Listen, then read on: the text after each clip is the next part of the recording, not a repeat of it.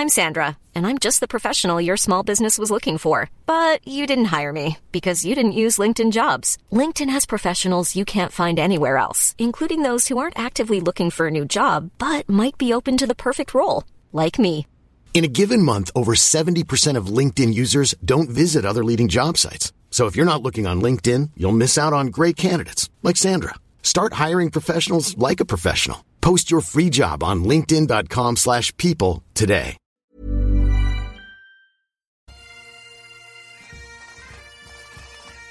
All right, yo, you're listening to the longest running weekly episodic Filipino wrestling podcast in the world. This is the Smart Gilas Pilipinas podcast with me, Raph Camus. And myself, Romoran, with Stan C in spirit over the wonderful magical land of CDO. Which is not that far away. The city of Cagayan de Oro. Which is all the way down south in Cagayan of Gold, what up? He's on vacation, and we were supposed to record this on our usual Thursday night time slot, but due to circumstances, namely traffic, weather, and your job, we couldn't. And we apologize to our to who should have been our guests this week, alongside Brian Wilson of One Direction, classical Brian Leo, Main Max, and John Sebastian. Otherwise known as 3/4 of the Royal Flush. And Mark DiManello, who was not part of the Royal Flush. We were all just scheduled to come together on Thursday, but due to Manila traffic. Rain, sudden rain. And Manila traffic. Yeah, Manila traffic brought about by the sudden rain. We had to cancel, and we deeply regret all the confusion. Well, not on your part, the listener, but to our guests. And our friends from PWR. Yeah, and rest assured, they will be here, all of them, but not in the same interview because things get ugly in the booth. Next week, so tune in for that. But this week, we have Brian Wilson from One Direction, as I said. But before we get into that... One Direction and Thanos. Thanos. You forget Thanos. Sorry. The epic internet sensation, which is Thanos. Which has just concluded. Last episode came out this week. And, I'm very excited to see what he has in store for us. And Brian Wilson has actually talked to us about making Thanos and the story of how he got here, how he came here. Actually, he's half British and half Filipino. And has always been a really good wrestling fan. Mm-hmm. He's actually trained with us, myself and Camus, as part of the boot camp just once, but he's been dying to get back into the boot camp. He just does not have the time. Yeah, and we'll get into that in his interview later on in the show. But right now, it's been a week, and we were not able to record anything since then. But last Friday or last Saturday, we got the very unfortunate news that Roddy Piper, WWE Hall of Famer, WWE legend, wrestling legend, the original Rudo, had passed away at 61. It's a very sad fact that guys like Roddy have to go at some point, but the good really die young. Yeah, the good really die young. The really good die really young. Yeah. And then it's really unfortunate that it had to happen so soon after Dusty's passing. But, two blows to the wrestling world in such a short time span, it's kind of hard nowadays. And much like Dusty, my personal takeaway from Roddy's career and life is how to put in the heart when you talk into a mic and when you talk to a wrestling crowd. Yeah, that's he always gave his passion whenever. Well, he came across as real, unfiltered but real. Yeah, and he set the groundwork for so many guys, as the Miz alluded to on his horrible segment. No, it was not horrible. The introductory segment. You felt out of character. It was definitely out of character, but we can give him a pass for that. Yeah, but that's the thing. It goes to show that, even guys like The Miz get a pass to honor Roddy. Marami siyang and I only hope that when I become a pro wrestler, I get to cut promos with the same heart, with the same passion, with the same vivaciousness as Roddy Piper had. And what's your favorite Piper moment? My favorite Piper moment would have to be the coconut spot.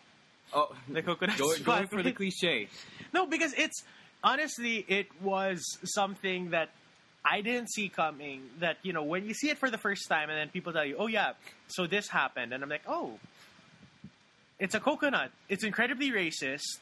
One, it's incredibly racist. But that's the Two, thing. it's incredibly violent. This is a guy who played the cucaracha and passed it off as a Mexican national anthem. So it's okay. But that's the thing. That's the thing with Roddy. It's just that brashness with Jimmy Superfly Snuka just encapsulates what he was all about. He could talk, he could hit you hard, and most of all, he didn't give a shit. My personal favorite pipe room was the work of his that I preferred was more of the latter stages of his career. His Legends career? Yeah, pretty much. Not because it was more of the segments or the material that I was exposed to, but it was because when he came by, it was like he was an outlier in the present day WWE and present day pro wrestling, and he was here to make order out of the chaos. Yeah, he was being an elder statesman, and he he was at the always same there. time, He was always there to put together the craziness that would come out of really messy, overwritten wrestling storylines and segments, and he would be. Sometimes you would need him to really ramp up an angle. For example, John Cena and The Rock. Yeah. When he came in between them, that made more. It made the whole thing make more sense because he brought the reality, he brought the emotion, he brought out the humanity with Cena and Rock. And when he was addressing Cena and what he had to do, when everyone was turning on him because everyone else loved The Rock. Yeah. You know that it was never something you would get out of the superstars today, except for some rare exceptions like CM Punk. Yeah. Now, who was allowed to drop a pipe bomb and shoot. Yeah. And I always liked that. I always liked that they were able to, or they allowed him to do whatever it is that he wants to do without much of supervision. Yeah, supervision, and allow him to set things straight for them.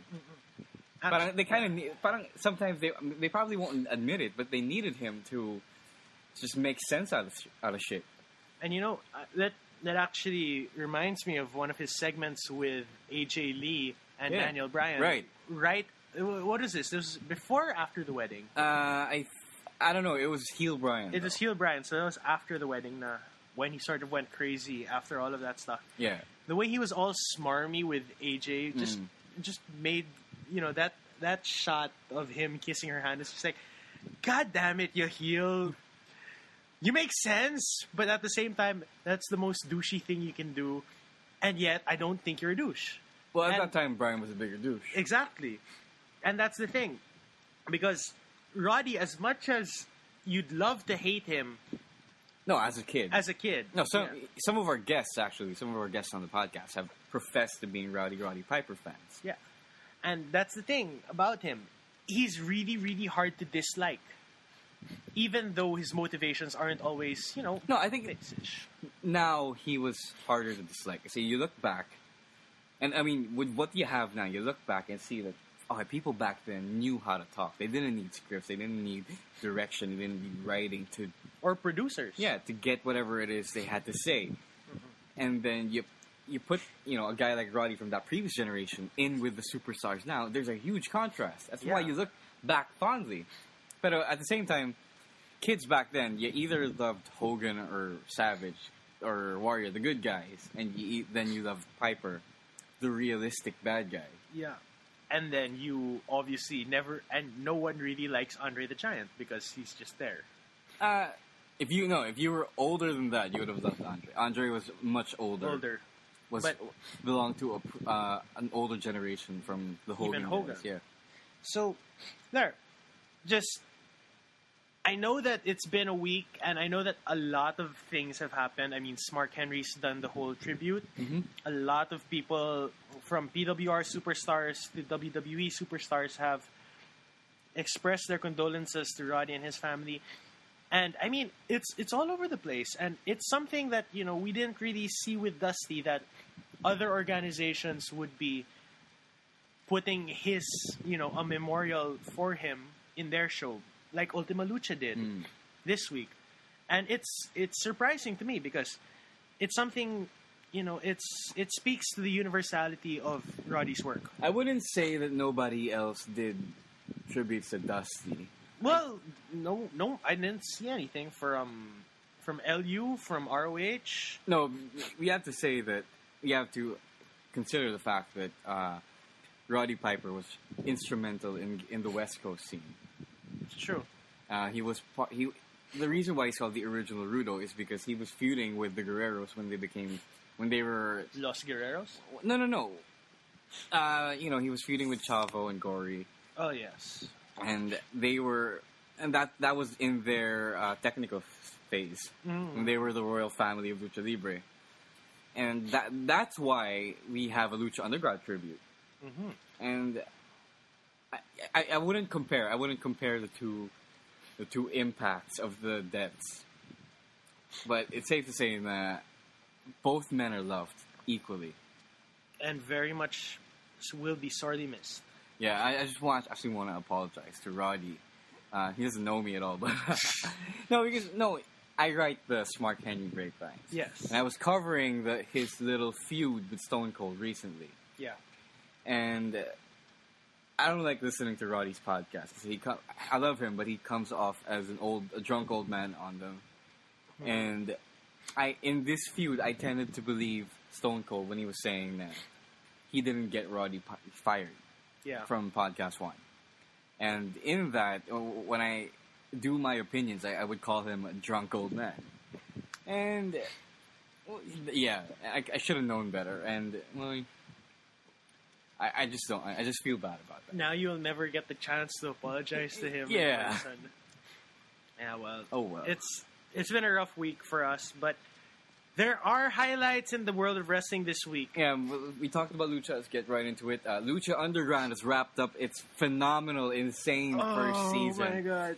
And at this point, before we talk about Ultima Lucha, we can only hope that they come back for a season 2. Because it's so good. It's really good. No. For those who don't know, the rumors about Lucha Underground is that nobody ever knows if they're coming back and when they're coming back, if so. Yeah, it's still very much up in the air because El Rey Network hasn't actually signed on to a second year. Even though they actually did or have advertised a second season. Yes, and they are, at the end of the show, there is a to-be-continued blackout, and it's just hinting towards the idea that Lucha Underground will be back, which we are very optimistic for. The thing is, a show that good deserves the second season. No, not just that. A show that good takes a lot of money to produce. It does. Kaya may uncertainty. And even with Mark Burnett funding and producing this shit... No, not just that. El Rey's also and El Rey's backing... Yeah. So you have... No, but you have the... What I meant to say was, you have the El Rey Network... the El Rey Network showing this, and at the same time, Mark Burnett, his ambition to put on such a good show and not compromise quality, which makes it work as a whole. And that is what the costs of having, something that grand and that well produced. That's the only thing that could really prevent it from having a second season. And there are some people who, don't buy into the hype. Or, just because they don't want to overblow the hype of Lucha Underground. But I have to say, if Lucha Underground dies without having a second season, mas tataas lang yung cult status niya. Because if as far as shows with only one season go, this actually ranks pretty high up there. Close to Firefly. But, Firefly and Freaks and Geeks, but not exactly something that needs to die out. Because if something's going to get the second season, I am really hoping it's Lucha Underground. Right, and so let's talk about the show. I actually haven't seen the entirety of Part 2 yet, but I've seen all of Part 1. And it's crazy, but it's not... Part 1 isn't Part 1 isn't a mindfuck the way Part 2 is a mindfuck. Yeah. Because from Oh my god! From the start of the show, if you're watching it in a 3-hour set, which you should if you haven't started yet. No, it's fine. Actually, you can watch part 1 and so on. Then watch part 2 when you have time. Yeah, when you have time. But if you do, you don't need to watch it together. If you don't have to watch it together, but if you do, that first, it's like that first half. Then you have that intermission where it's like, okay, let's see how they up it, and then they up it. Good God, it's amazing. It's amazing because you think, some of these matches on paper don't sound exciting, like Vampiro versus Pentagon Jr. No, what? No, on paper. Because Vampiro's an old man. Because Vampiro's an old man.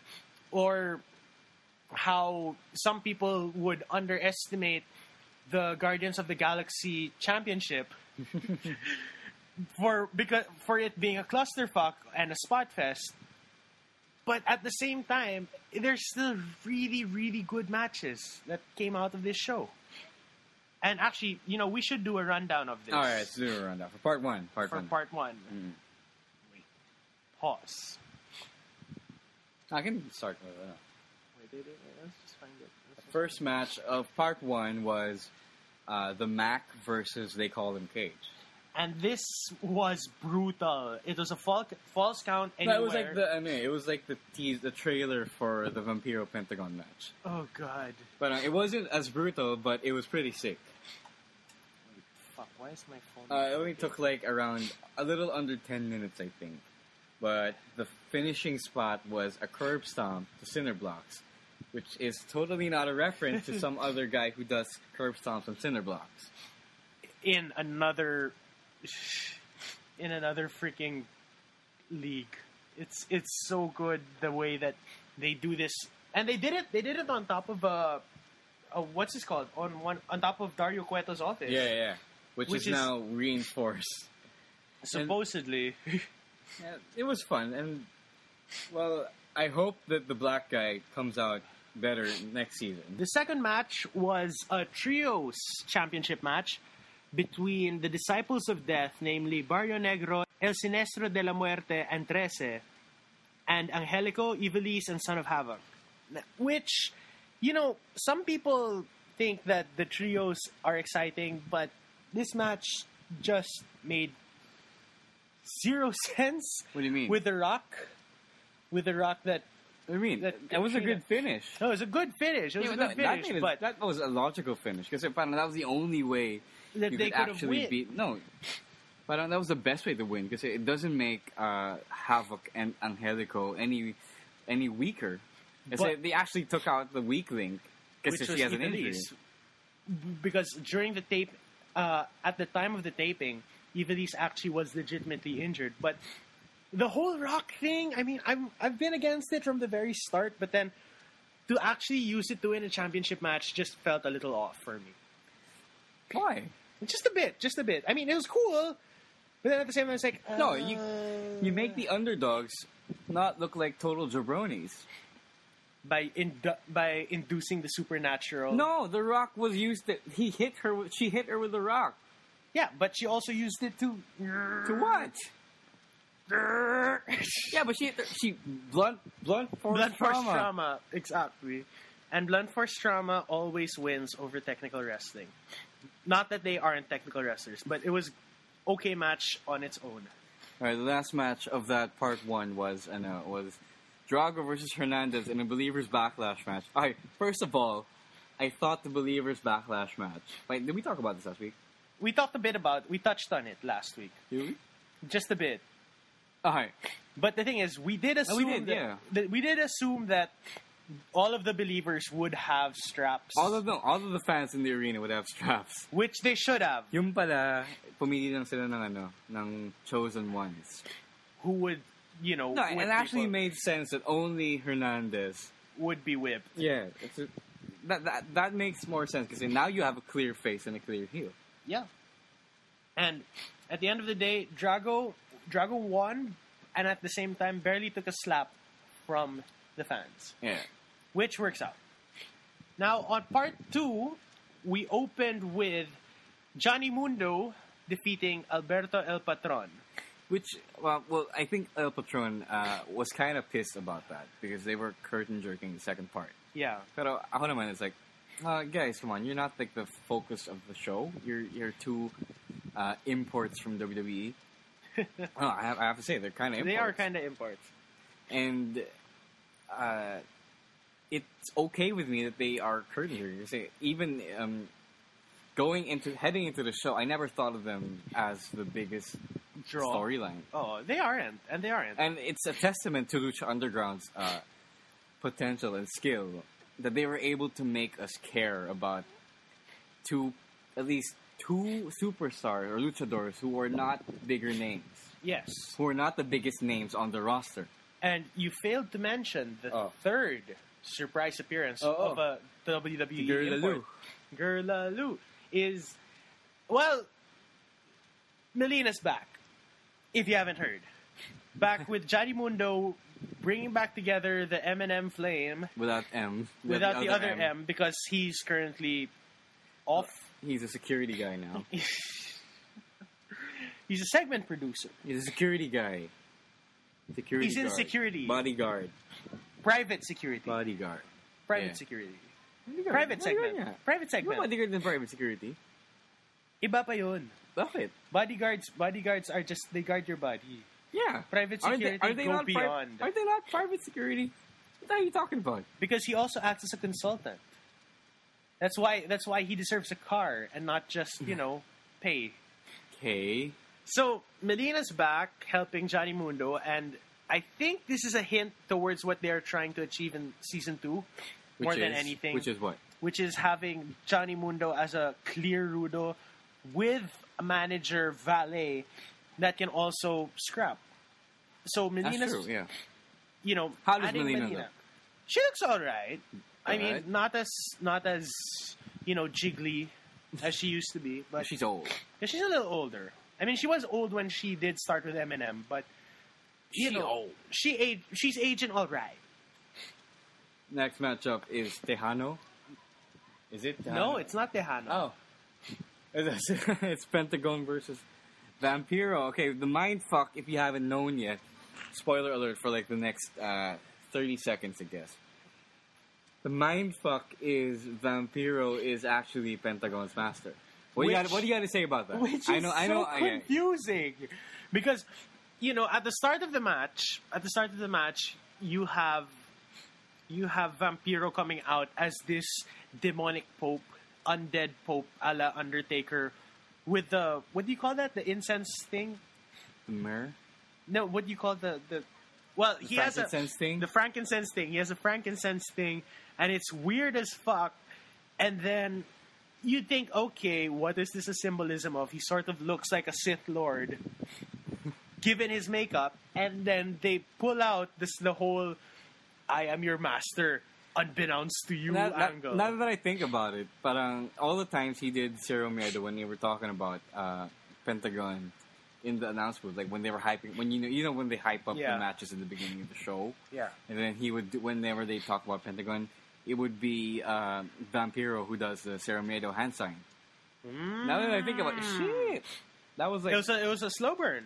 That was foreshadowing, papi. Very, very far foreshadowing, and that speaks to the production level of Lucha Underground. It's confusing, but it's the kind of confusing that yes, I would like to know more. Not the it's a what the fuck. But it's a what the fuck I need to know. Yeah, like what the fuck is this shit? It's the same what the fuck that kept How I Met Your Mother on air for 10 years. Yeah, pretty much. So, the match itself is actually my pick of the week because holy shit, old man can go.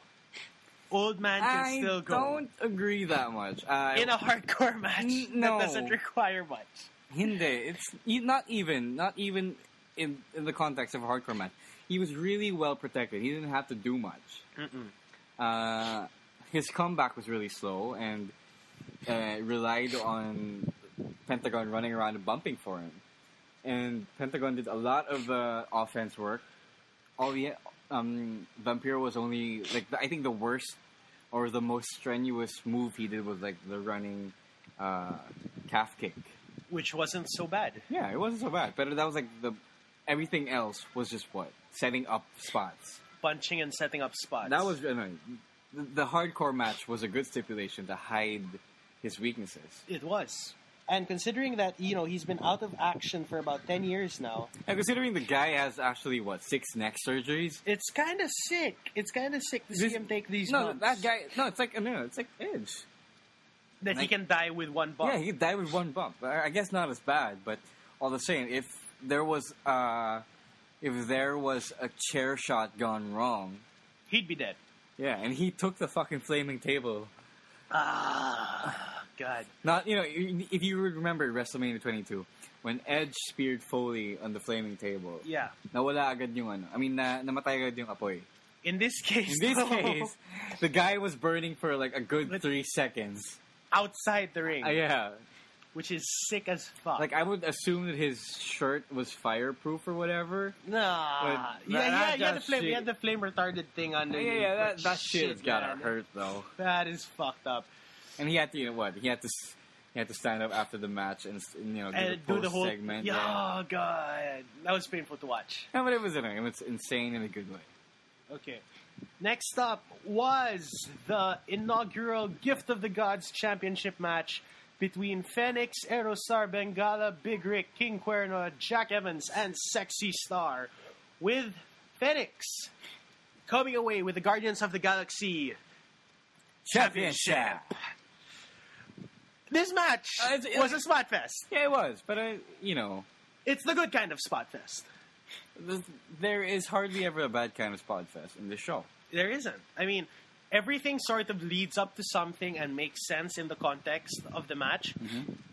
But props to Jack Evans.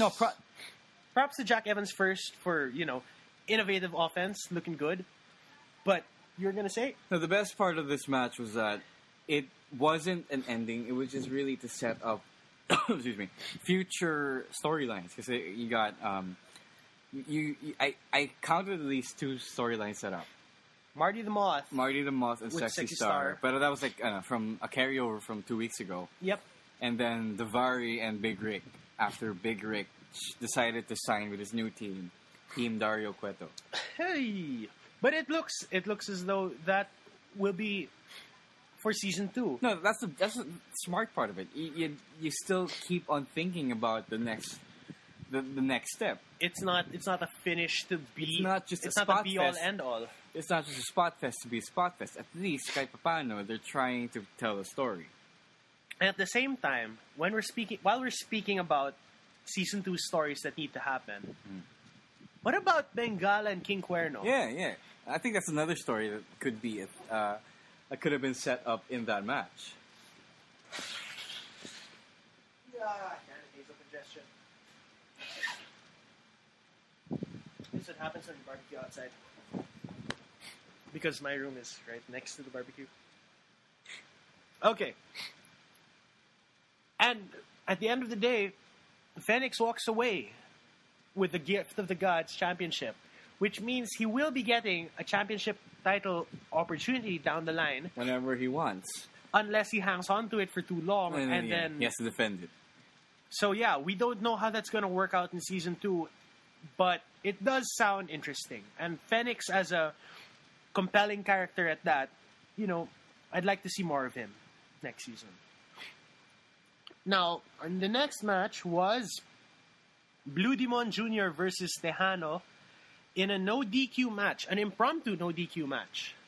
Impromptu? Why is it impromptu? Because Dario Cueto only announced it before the start of the match. Na no DQ siya. And Blue Demon wins to become Mexico.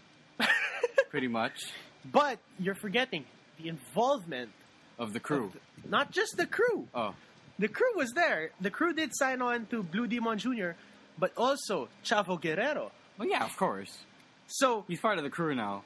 He is, basically part of the crew, but now we have the 3 big names of Mexico going at it against one another in a blood feud type thing, where you have Blue Demon Jr. representing his family, Chavo representing the Guerreros, and Tejano representing Texas. Mexico. Mexico. Mexico. Jesus Christ. You're not paying attention. I know. But it's basically a feud for who's the best family in Mexico. It's a feud for who is Mexico. So who is Mexico? We will find out in season 2. But for now, I feel like when classical Brian Leo is like, when we're all older, yeah, and classical Brian Leo is an elder statesman, and we've handed down the reins to the second and third generation of Philippine wrestlers. Yeah, we'd be fighting for who is Philippines. Who is the Philippines? Who is Luzon? Who is besides? No. Who is the Philippines? Who's the entire Philippines? Who's Luz Viminda? Even though Brian Leo comes from a first world country. But maybe by that time we'll be a first world country. No, it doesn't matter. He'll be fighting for who is Philippines. For the right to be Philippines. Which should be good. I mean, Sir Vic, if you're listening, keep that in your pocket for 20 years down the road. 30 years, or maybe 40. We'll see. And for our main event, we had Prince Puma defending his Lucha Underground Championship versus Mil Muertes. Now, this match, I have to say, lived up to expectations, but at the same time, you felt as though they could have gone a little further with this. I haven't seen it, so I haven't seen it yet. So you would have to keep going on why okay. you think they could have gone further with it. Because it's as though it was match 1 in a series of 3. Okay. Where that first match. It is kind of match 1 in a series of things. After this, Puma would still have to have a rematch. His rematch clause, and then the rubber match. But it feels as though they pull out all the stops, a lot of near finishes, some involvement with the stone as well here. Supernatural comes into play a bit. But at the end of the day, Mil Muertes shows why he is that unbeatable guy that, is on Undertaker levels of scary. Because, old Undertaker levels of scary. Because if you have a face of fear, it's this guy. Because not only does he have his posse of undead freaks, not only does he have a bad bitch with a immortality stone. I don't know. What do we call it? What would we call it? It's a piece of rubble. It's a piece of rubble that contains supernatural powers and helps people, with this supernatural ability to rise up. He is a bad man, and he showed it in his match, beating Prince Puma cleanly. And at the end of the day, that's something that, we can only ask for. The first match of 3, this is pretty good. But was it a proper main event for a season finale? Yes, it was. Finale? Yes, it was. Did it live up to the main event? Main event hype? Yes, it did. The main event of main events. The main event of the entire season. Yes, it did. Because if you take a look at it as a whole, this season as a whole, Ultima Lucha was really, really good, but it didn't showcase the best moments of the show. Because we have things like All Night Long.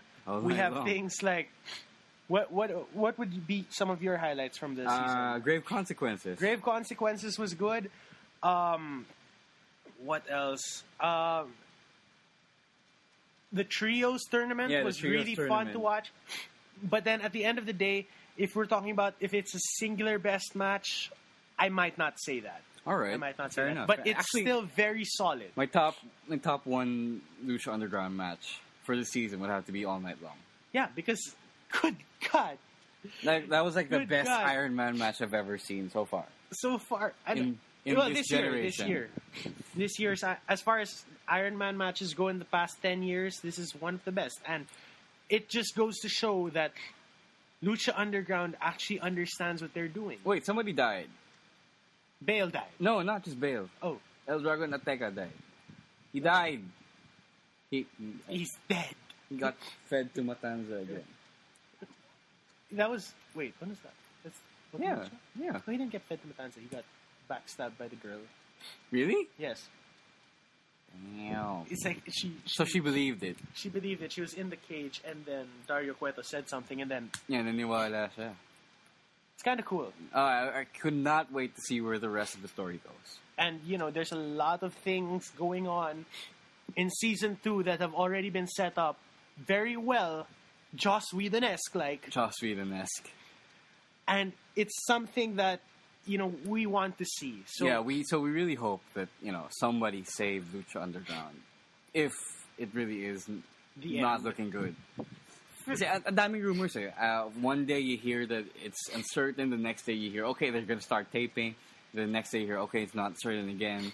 So we just really want some peace of mind as wrestling fans as to whether we would get the best show again. The best. But I mean, the good things don't last forever, man. So be on your way. Yeah.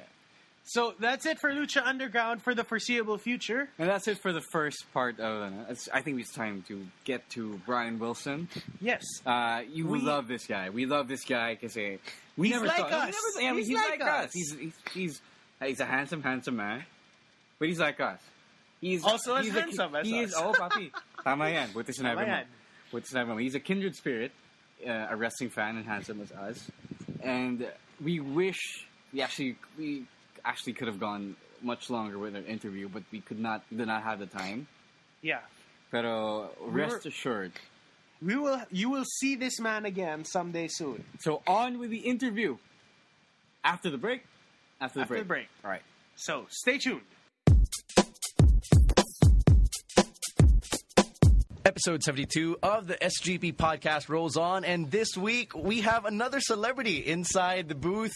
Of course, we're recording live at the Mellow 94.7 studios. We're just so happy that we finally got one of the members of One Direction and one of the stars of TV5 Stanods. Friend of the podcast. Brian Wilson joins us inside the SGP podcast. How's it going, Brian? It's going good. Yeah, I noticed I got a little laugh over here. From One Direction. I thought we were really going with the Stanods. Yeah, Star of Thanos, I prefer right now. Do over now.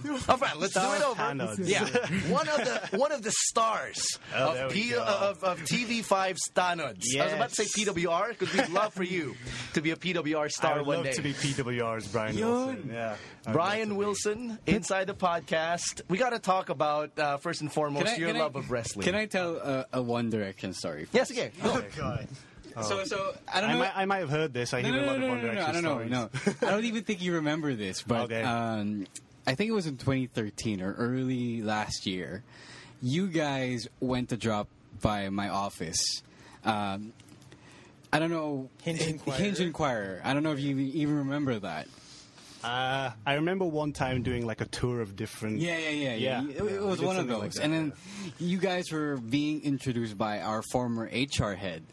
And I'm like, and then he's like, oh, hey guys, this is One Direction. I'm like, who? Who the fuck are these white guys? How dare you? I didn't know who they were. But What a heel. No, I don't watch TV5. I'm sorry, guys. I'm sorry, Miko.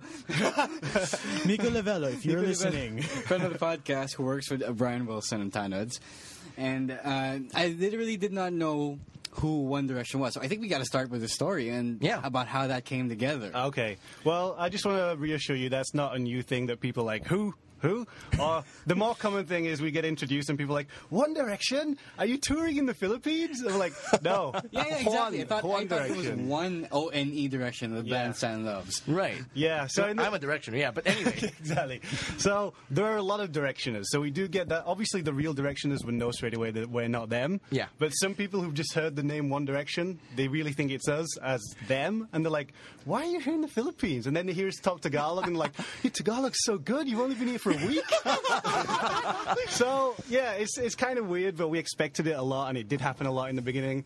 But the backstory is, me and my friends who make up the cast of One Direction, we already had a YouTube channel called Island Media Asia, where we make videos about, it's basically like fish out of water videos. Like we're all half some things. I'm half British. I had two friends who are half British, and then we have a half Canadian, half Irish. And we're all half something, half Filipino. So it's our stories and what we've done to try and acclimatize to the Philippines and learn about the culture. Right. And TV5 saw that and they just liked it and they gave us a show, which was One Direction. So that was kind not of horrible. Honestly, it's very watchable. Right. Well, we would like to think that it's one of the more watchable shows around, not just because we're in it. Not just because you're in it, but for TV5 production. Thank you very much. So you're all half Filipino. Everyone in the group is half Filipino. Yeah, we're all half Filipino something else. and half something else. But within the group, I'm the one who probably looks the least Filipino. Yes. Like I kind of just look pure Filipino. But some people that I've known for years still come up to me like, I still think you just lie about being half Filipino. Let me see your passport. They say things like that. Like, wow. But have you lived here all your life, or did you emigrate here? Yeah, I moved here around 7 years ago now. Yeah. 7 years ago. I grew up in the UK. I was born here, but I grew up in the UK. And then around 7 years ago, I wasn't really doing too much. So I came here on vacation, and I just asked them to leave me here. And luckily, they were good enough kind enough, I don't know if that's kind, but to say, yeah, stay. We'll leave you and go back to England. Wow. So I stayed here, and then the gamble kind of paid off. And yeah, I'm still here having fun. But what did you do in like the first year or two? I mean, One Direction took off like 2 years ago, right? Exactly, yeah. So before 2013, what were you doing? Well, as with most halfies, most halfies who come to the Philippines get into modeling and do different modeling type things. And for me, being from the background I'm from a small town in Yorkshire, England. It's kind of weird living the life of a model and being a model, and I didn't really feel like a model. Yeah. But I was doing it to get by and make money, and yeah, that supported me for the first few years. And but during that time, what I really wanted to be was a stuntman or martial arts actor or choreographer. Wow. Because it's a passion I had in the UK. I would make videos with my friends, directed, choreographed, and performed all by us. And they were always martial arts themed videos. So I was doing these action videos, and it's what I really wanted to do here in the Philippines as well. So the first few years while I was modeling, I was also trying to do that and making videos as well about that. And how did that turn out? Like, did it get any attention? A little bit. I mean, I got in contact with a few action directors, and I've done small things in a few films here and there. I got to show off a few stunts. I was in Bonifacio last year, where I was killed by Robin Padilla. That was good.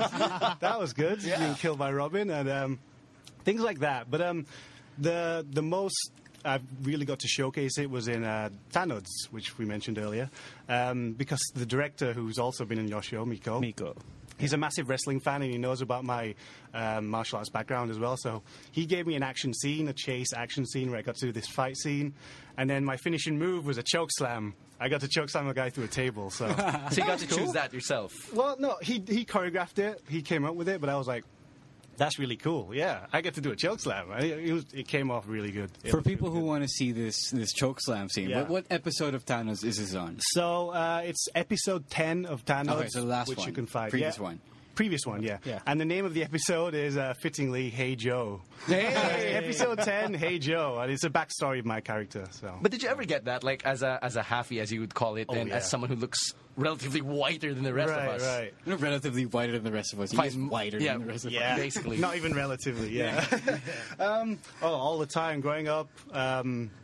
Because even though I grew up in the UK, I would come to the Philippines and vacation a lot here. In Rosario, Cavite. We had a house there. That's where your mom is from? Yes, that's where my mom's from. That's where I was born. I was born in the house in Cavite. Okay. Yeah. So you had midwives all around you? I don't think we had midwives. We probably did. Obviously, I'm here and I'm alive and healthy. But I don't know. I don't know how it happened, but they did it the real ghetto way of doing it. And I just remember them telling me the story that when I was born, my auntie was there, my Auntie Mercy. The first thing she shouted when I was born was "Puti, Puti, Puti." Apparently the whole barangay heard it. Wow, okay. So people were gambling on whether you'd be brown or white. I never looked at it that way, but maybe that's what it was. Yeah, it was a gambling thing. Some people weren't good on that one. Sweet. At least he was natural born. Yeah, at least. Yeah. Right. So you're from Rosario, Cavite. That's where your mom's side is from. Your dad is from Yorkshire, England. Yes. Would you know if there were any wrestlers who were part of or from Yorkshire, England? Okay. There's got to be some, eh? I know there's a wrestling circuit there. Yes. But I'm not. I grew up with WWF and all that, so I'm not really aware of it. But the guy I can think of that comes to mind who's from somewhere close to Yorkshire is William Regal, who's from Manchester. Manchester is It's in a county which is like it's the a large neighbouring county to Yorkshire. So Manchester's in Lancashire. It's right next to Yorkshire, where I'm from. So William Regal is, I guess, the local lad who made big in the WWF. Wow. So Manchester is like how near is it? Is it like an hour drive? It's about an hour, yeah, from where I'm from. That's an hour to Manchester. Yeah, but growing up, did you ever get to watch WWF live or local indie wrestling? I never watched WWF live, but yes, indie wrestling. I watched a very local production in like the next town. And basically, instead of having their own wrestlers, they just had knockoffs of all the current wrestlers. Oh, okay. Of the WWF. Yeah. So there was like a Rock wannabe, a Stone Cold. This is during the Attitude Era, so it's like Rock wannabe, Stone Cold wannabe, Undertaker wannabe, all the big wrestlers at the time. It was just all copies of them. I just loved like the Rock guy was just a white guy with a bad spray tan because they couldn't find someone who matched his ethnicity. So it was just like a white guy with a spray. I remember he was walking by and someone slapped him on the back really hard. Yeah. And he like turned around and gave the eyebrow to the guy. Like, this guy's pretty good. He's pretty good. So you watched all of this as a child, I assume, but as a kid, were you ever smart enough to were you ever privy to the fact that these guys are just wannabes? Right. Yeah. At the time, I was probably around 10 or 11 at the time, and yeah, I knew, of course, yeah. Even seeing the poster, which is this really cheaply made poster with the pictures that were like badly photoshopped, if they had Photoshop at the time, like 99, I don't know. And you could tell it was just this fake thing, but we just went along for the laugh and we loved it. It's always about the atmosphere when you watch the live things, and it had that, so yeah, it was fun. So how did this love affair with wrestling all begin? Because everybody's got a story and everybody has to start somewhere. So where did yours begin? Well, for me, it happened when I was at a friend's house when I was around 7 or 8 years old, and he had cable. I didn't have cable at the time. This is in the UK? In the UK, yeah. Maybe like 1 in 5 families had cable. So I had like 1 or 2 friends that had cable. And I was at my friend's house, and wrestling was on. And when I first saw it when I was about 7, I was like, what? I was like scared. I thought it was real, obviously. Like a lot of kids did at that time. Yeah, at that time. But at the same time, it was being like, I was kind of like, whoa. I was a bit of a wimp at the time, I guess, because I was like, these guys are really hitting each other on TV, and it isn't boxing, they're not wearing gloves. I was kind of like freaked out by it, but then eventually I got hooked on it. But I didn't have cable myself, so I always had to go to my friends' houses to watch it. And then I remember my other friend, who had cable as well. Mm-hmm. If you've got to have a friend who has cable. That's the moral of the story. A young kid in England, find a friend who has cable. So we had another friend, and he said he would, if you gave him a videotape, he would record Raw for us every week and then give it to us. And at the time, that was when you could just tape things off TV, right? Yep. So, yeah, me and my friend gave him a tape, and we paid him something like £2, which is like 140 pesos, like a pound each. And we'd give it to him, and then he'd record it for us every week, and we'd take it back and we'd watch it and have the time of our lives watching it. And then, of course, inevitably try to imitate all the moves afterwards, which you're not supposed to do, but everyone does. But everyone does. But everyone does, exactly. So, yeah, it was that. That was around the Attitude Era time, like I mentioned. I grew up in that era. And it was just me and my friend Sam. Sam, if you're listening, you're like thousands of miles away, but it was me and Sam who would like watch together and then copy the moves afterwards. Hey, Sam. So who was the first wrestler that got you hooked? Like, there has to be a story and a wrestler that made you say, I want to follow this guy. Okay, who was that? It's a cliche, but Attitude Era, it was all about Stone Cold, The Rock, and Triple H, basically, right? Mm-hmm. So it was The Rock for me. I know he's gone on to have the best career, and I think the reason he did is because he had the most charisma and he had the best mic skills, and he had it. Yeah. And as a kid growing up, that really hooked you. Just the way he could like take someone down a notch just with his promos, right? He could like with Mankind, with Triple H, he had them in his pocket whenever he was on the mic. So I really loved that about him. I would laugh at him most of the time. I would love his promos. I would love watching The Rock. Even though he was a heel. Even though he was a heel. I think that's also the beauty of it. Like, even when he was a heel, people love to hate him, which is kind of the same for a lot of heels, but it doesn't always work out. Yeah. Like, some people actually really hate the heels, but back in the day, I think with The Rock, people loved to hate him. Even when he was a heel. Which match or which storyline from The Rock resonated with you? Like, it could be the very first one or the favorite rivalry that you really followed. The favorite rivalry was I owned the VHS of this event called Backlash. Mm-hmm. I think it was Backlash 99, where it was The Rock versus Stone Cold. And they had this famous, like, I don't know if it was an Anywhere Goes match, but they were all over the place. I remember at one point, that's the one where they ended up on like the commentator's table. The Rock had the camera on his shoulder. Oh, yeah. And he gave him the fingers, and then did he stun him or rock bottom? He stunned him, yeah. So that's the famous one. That it was during that rivalry that I was so into it, and I was like, yeah. I think it might not have been Backlash, but it might have been an In Your House. It may have been one of those In Your Houses, but I remember that match. That match. It's a classic match, and it had some other really good matches on it as well. It had like Mankind versus Big Show Boiler Room Brawl, which was amazing. It was like there's so much blood, and they had this crazy match in the boiler room. And it was just an awesome event, but that was when it was a Rock and Stone Cold. They were at the heat of their rivalry. How old were you at the time? I mean, to be just so excited to see all the gore, all the blood, right? I was around 10 or 11, I think, at that time. So it's between, so from about 8 until around 13, I was like crazy about it. Just watching it nonstop. Did you ever think that, living in the UK, wrestling is more accessible to you than it is to, to guys like us? Of course, yeah. Did you ever see a career in it, or did you ever think that, you know what, I want to try being a pro wrestler? Of course. Everyone that watched it at the time, they copied the moves because they wanted to be that. Yeah, guys. I'd say me and all my friends who watched it wanted to, but of course, as kids, you don't really have realistic expectations of what you want to do with your life. So even if you're a 10-year-old and you want to be a wrestler, it doesn't mean that you realistically want to be a wrestler when you grow up. So it's something I just followed for fun. Actually, just until I heard about PWR, which is a local promotion, that's when I was like, wait, there's a local promotion, and I love doing stunts. I love wrestling. Why not try out for that if there are guys doing it locally who exactly. So that's when I thought maybe I can come along one time and try it out. Which brings us to the story of him actually coming along one time and trying it out. Yeah, but how did you hear about it in the first place? Because PWR is a very young brand, right? And I've always been very curious how it got to your circle or to you. Okay. Well, it was through two people I know. So Miko Livello, the director of Tanods, who's a huge wrestling fan. Hi, Miko. Hello, Miko.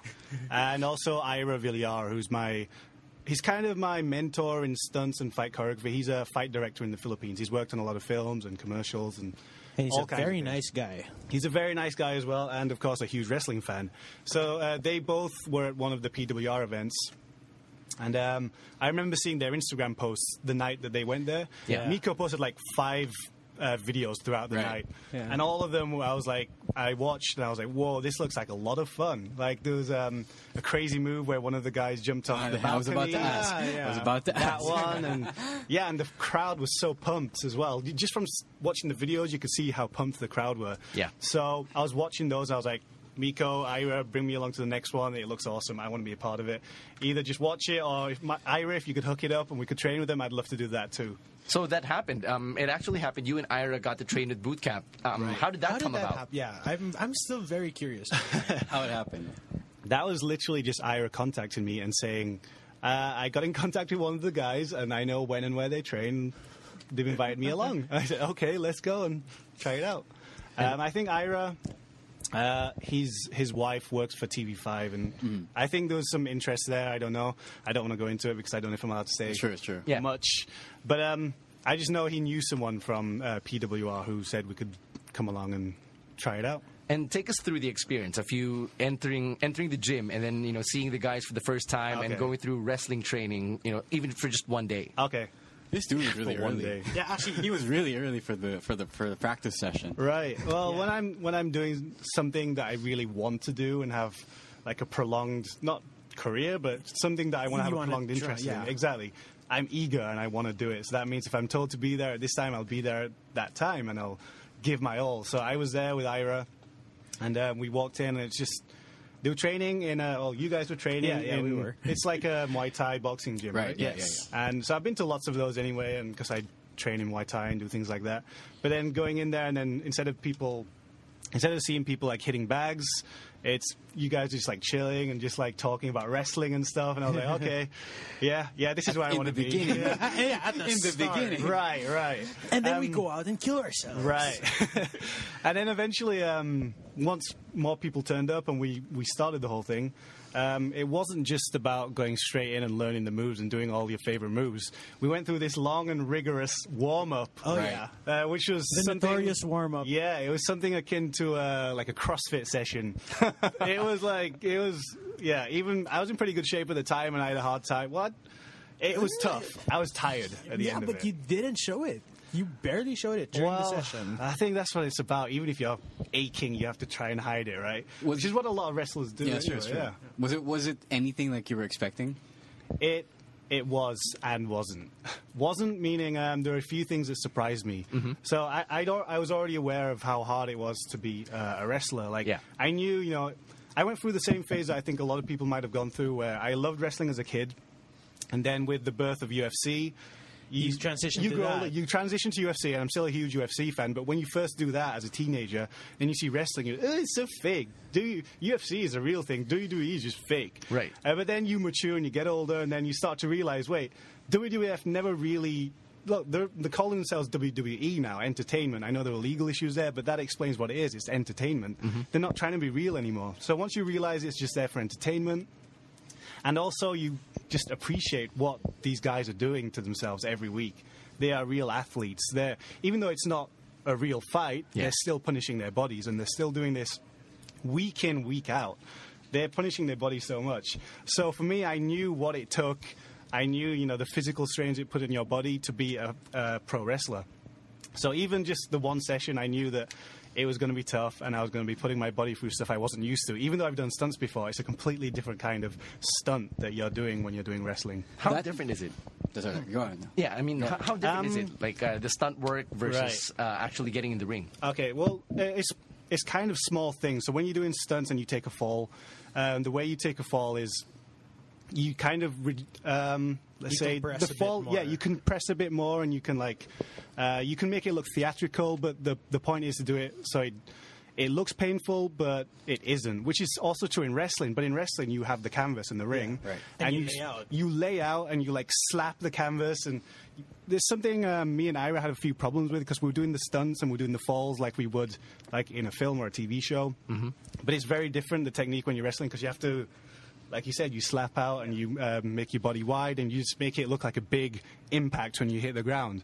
And also doing that puts a lot of strain on your neck, which is why I was going to say that I was not expecting that for 1 or 2 days afterwards, I couldn't really move my neck too well, because you're constantly landing on your back, and your head is just bouncing up and down every time. So if you don't have a conditioned neck, you feel it. And I did feel chin. That. Yeah, tuck your chin, yeah. So it's different. It's just small things in how you fall, how you react as well. Because in films, on TV shows, obviously, when you get hit, it's all about the camera lining up. Yeah. And then you just swing past the face and they react. Yeah. But here, the camera isn't going to line up, or there might not even be a camera. Right. Yeah. So you just have to, sell it. Yeah, you have to sell it in a way that it looks like it's connecting, but it's not. So it's very different. The techniques are very different. I just wanted to say, Kanina, that even though the techniques are different, I think you and Ira took to it pretty well, right? And I would really love to see this guy in a PW ring someday. So what stopped you from coming back to training? Well, this is just a purely lazy lifestyle kind of thing, where it's the training was on a Sunday morning in Alabang. I had a lot of fun, but I can't really commit to every Sunday morning in Alabang. Yes. And it's something as simple as that. If it was every Thursday or Wednesday afternoon or evening, I would be there all the time. As long as I didn't have something else, I would be there. But Sunday mornings in Alabang is a bit hard to do. But I still want to go. If I can clear my schedule and just change my lifestyle and be I'm going to wake up every Sunday morning now so I can go and do wrestling, I would do it. How about we tell the ladies to party on Sunday night instead of Saturday night? Yeah, exactly. Change everyone's partying habits in Manila. That's how to do it. Sunday socials, yeah. Sunday social at Pool Club. Yeah. Well, yeah, I guess. But I would like you, to. Mikael. Now, I've got a question about your boot camp experience. Did the boys put you through that ritual where they all give you a chop? Cut. Cannot ba yun? Cannot. I thought we did before. No. Oh, okay. I didn't know. All right. The new boot campers aren't supposed to know. Okay. Oh. Because I thought we Is that discussed something this you're not before. supposed to talk about? It's the surprise. It's the hazing. Yeah, it's the it's The welcome chop ritual. is that the one on the That's chest? the one that we're stuck. Yeah. Backhand. Yeah. Oh. All right. My bad. Well, if I would have answered that, I would have said no. They didn't. No, we didn't. Okay. So yeah, let's just cut that in post. All right. Revo X. PWR? Revo X. Yeah. Okay. Right. So let's talk about actually attending a PWR event, because you mentioned that you first heard about it on social media, and so Miko and Ira took you to Revolution X last May, and I actually recall seeing you in the front row, and you were with some friends. Were they your co-hosts in One Direction? No, I invited them, but they had a party going on that night, and me being the wrestling geek, I was like, oh, I'll skip this party to go and watch wrestling. So That's they were the all right doing decision exactly. every time. Yeah, priorities, right? It is. So how Why is get it? wasted when you can watch guys like Sandata fight? Exactly. Okay, Camus. So how is that like? I really like Sandata you went now. to you went to Revolution X, Yeah. and that was your first time experiencing PWR. Take us through that. Okay, so my immediate reaction or feeling was just walking and being like, whoa, it's really hot in here. It's it is. incredibly Because hot. it in was that the height event. of summer. Good idea Yes. coming in in a In a tank top. sleeveless Right. tank top, yeah. Even me, I came in with a tank top and I was still really hot. So that was the first thing that popped into my head. But then, obviously, the reason it was hot as well, because it's an old building and there are lots of people there. Like, lots of people were watching. I mean, Ira and Miko told me that compared to the last event, there were way more people. So Right. Yep. for me, just straight away, I was like, well, so this promotion has grown in popularity already, and the people looked like they were excited to see it, and then they were making a lot of noise even before it started. Everyone, there was an excitement going around, like, oh, There's a buzz. there's a buzz. So, and it was exactly like that. Once it started, people going crazy for all the matches, and even if you're not familiar with the wrestlers, which I wasn't at the time, it's still such a fun time and such a fun experience to be a part of, just because the way they interact with the audience is so much fun, and the way the audience gives back and hurls abuse, and the way they play with it, it's so much fun. It's so much fun to be a part of, and yeah, I really enjoyed it. It was a really great experience, and I would definitely go to the next one. So coming off of that one show experience, who would you say is your favorite wrestler from PWR? Okay, my favorite, Jake De Leon. What about JDL? Yeah, what about him? With me, okay, I don't want to sound boring, but it's just from... Well, actually, him and Bombay Suarez, they just impressed me with their technical wrestling skills. I'm looking at... I guess it's boring that I'm looking at it from a technique standpoint. nothing boring about that. Right? we there are do it all the time. Exactly. On the show. So there were other guys that I really was entertained by, their character, their on-mic skills and all that. But with classical Brian Leo, who's awesome as well. Like the way he came in at the end and took the title, that was really cool. But in terms of the match, the match that they put on, JDL and Bombay, it was just so entertaining to see two guys go at it and display a full amount of moves, a full array of moves like you'd see in the WWE. It was awesome. Let me sidetrack for a bit, because you mentioned that you were impressed by the technical skills, and you've hung around wrestling fans in the Philippines, and you've hung around wrestling fans in the UK. Okay. And British wrestling has this I wouldn't say it's a stereotype, but it's a label where catch as catch can is the cool thing, or British wrestling is kind of synonymous with catch as catch can. So you gravitating towards technical wrestling, is that a British thing? No, I'm not going to put me gravitating towards technical wrestling as a British thing. I'm going to put it just because I'm into the whole stunt thing and being in The martial artist. the martial arts side of it. So that's why I appreciate wrestling in general, because aside from the theatrics and everything, I appreciate what they do and what they have to do on a regular basis and what they put their bodies through. And they are basically stuntmen who just do stunts and work week in, week out, and they put their bodies through a lot of punishment. So I respect that, and I especially respect the guys who have good in-ring skills, the guys who wrestle really well. So that's why I really enjoyed that particular match with JDL and Bombay Suarez, because I just admired what they were doing in the ring.